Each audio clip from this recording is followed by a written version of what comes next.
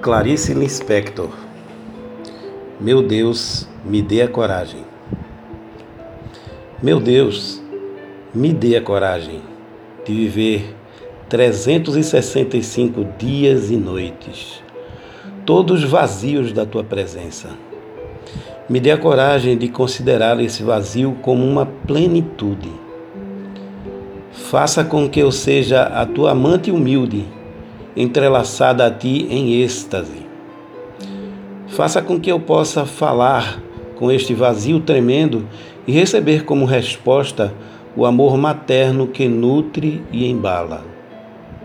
Faça com que eu tenha a coragem de te amar, sem odiar as tuas ofensas à minha alma e ao meu corpo.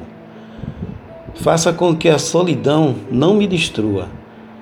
Faça com que minha solidão me sirva de companhia. Faça com que eu tenha a coragem de me enfrentar. Faça com que eu saiba ficar com o nada e, mesmo assim, me sentir como se estivesse plena de tudo. Receba em teus braços o meu pecado de pensar.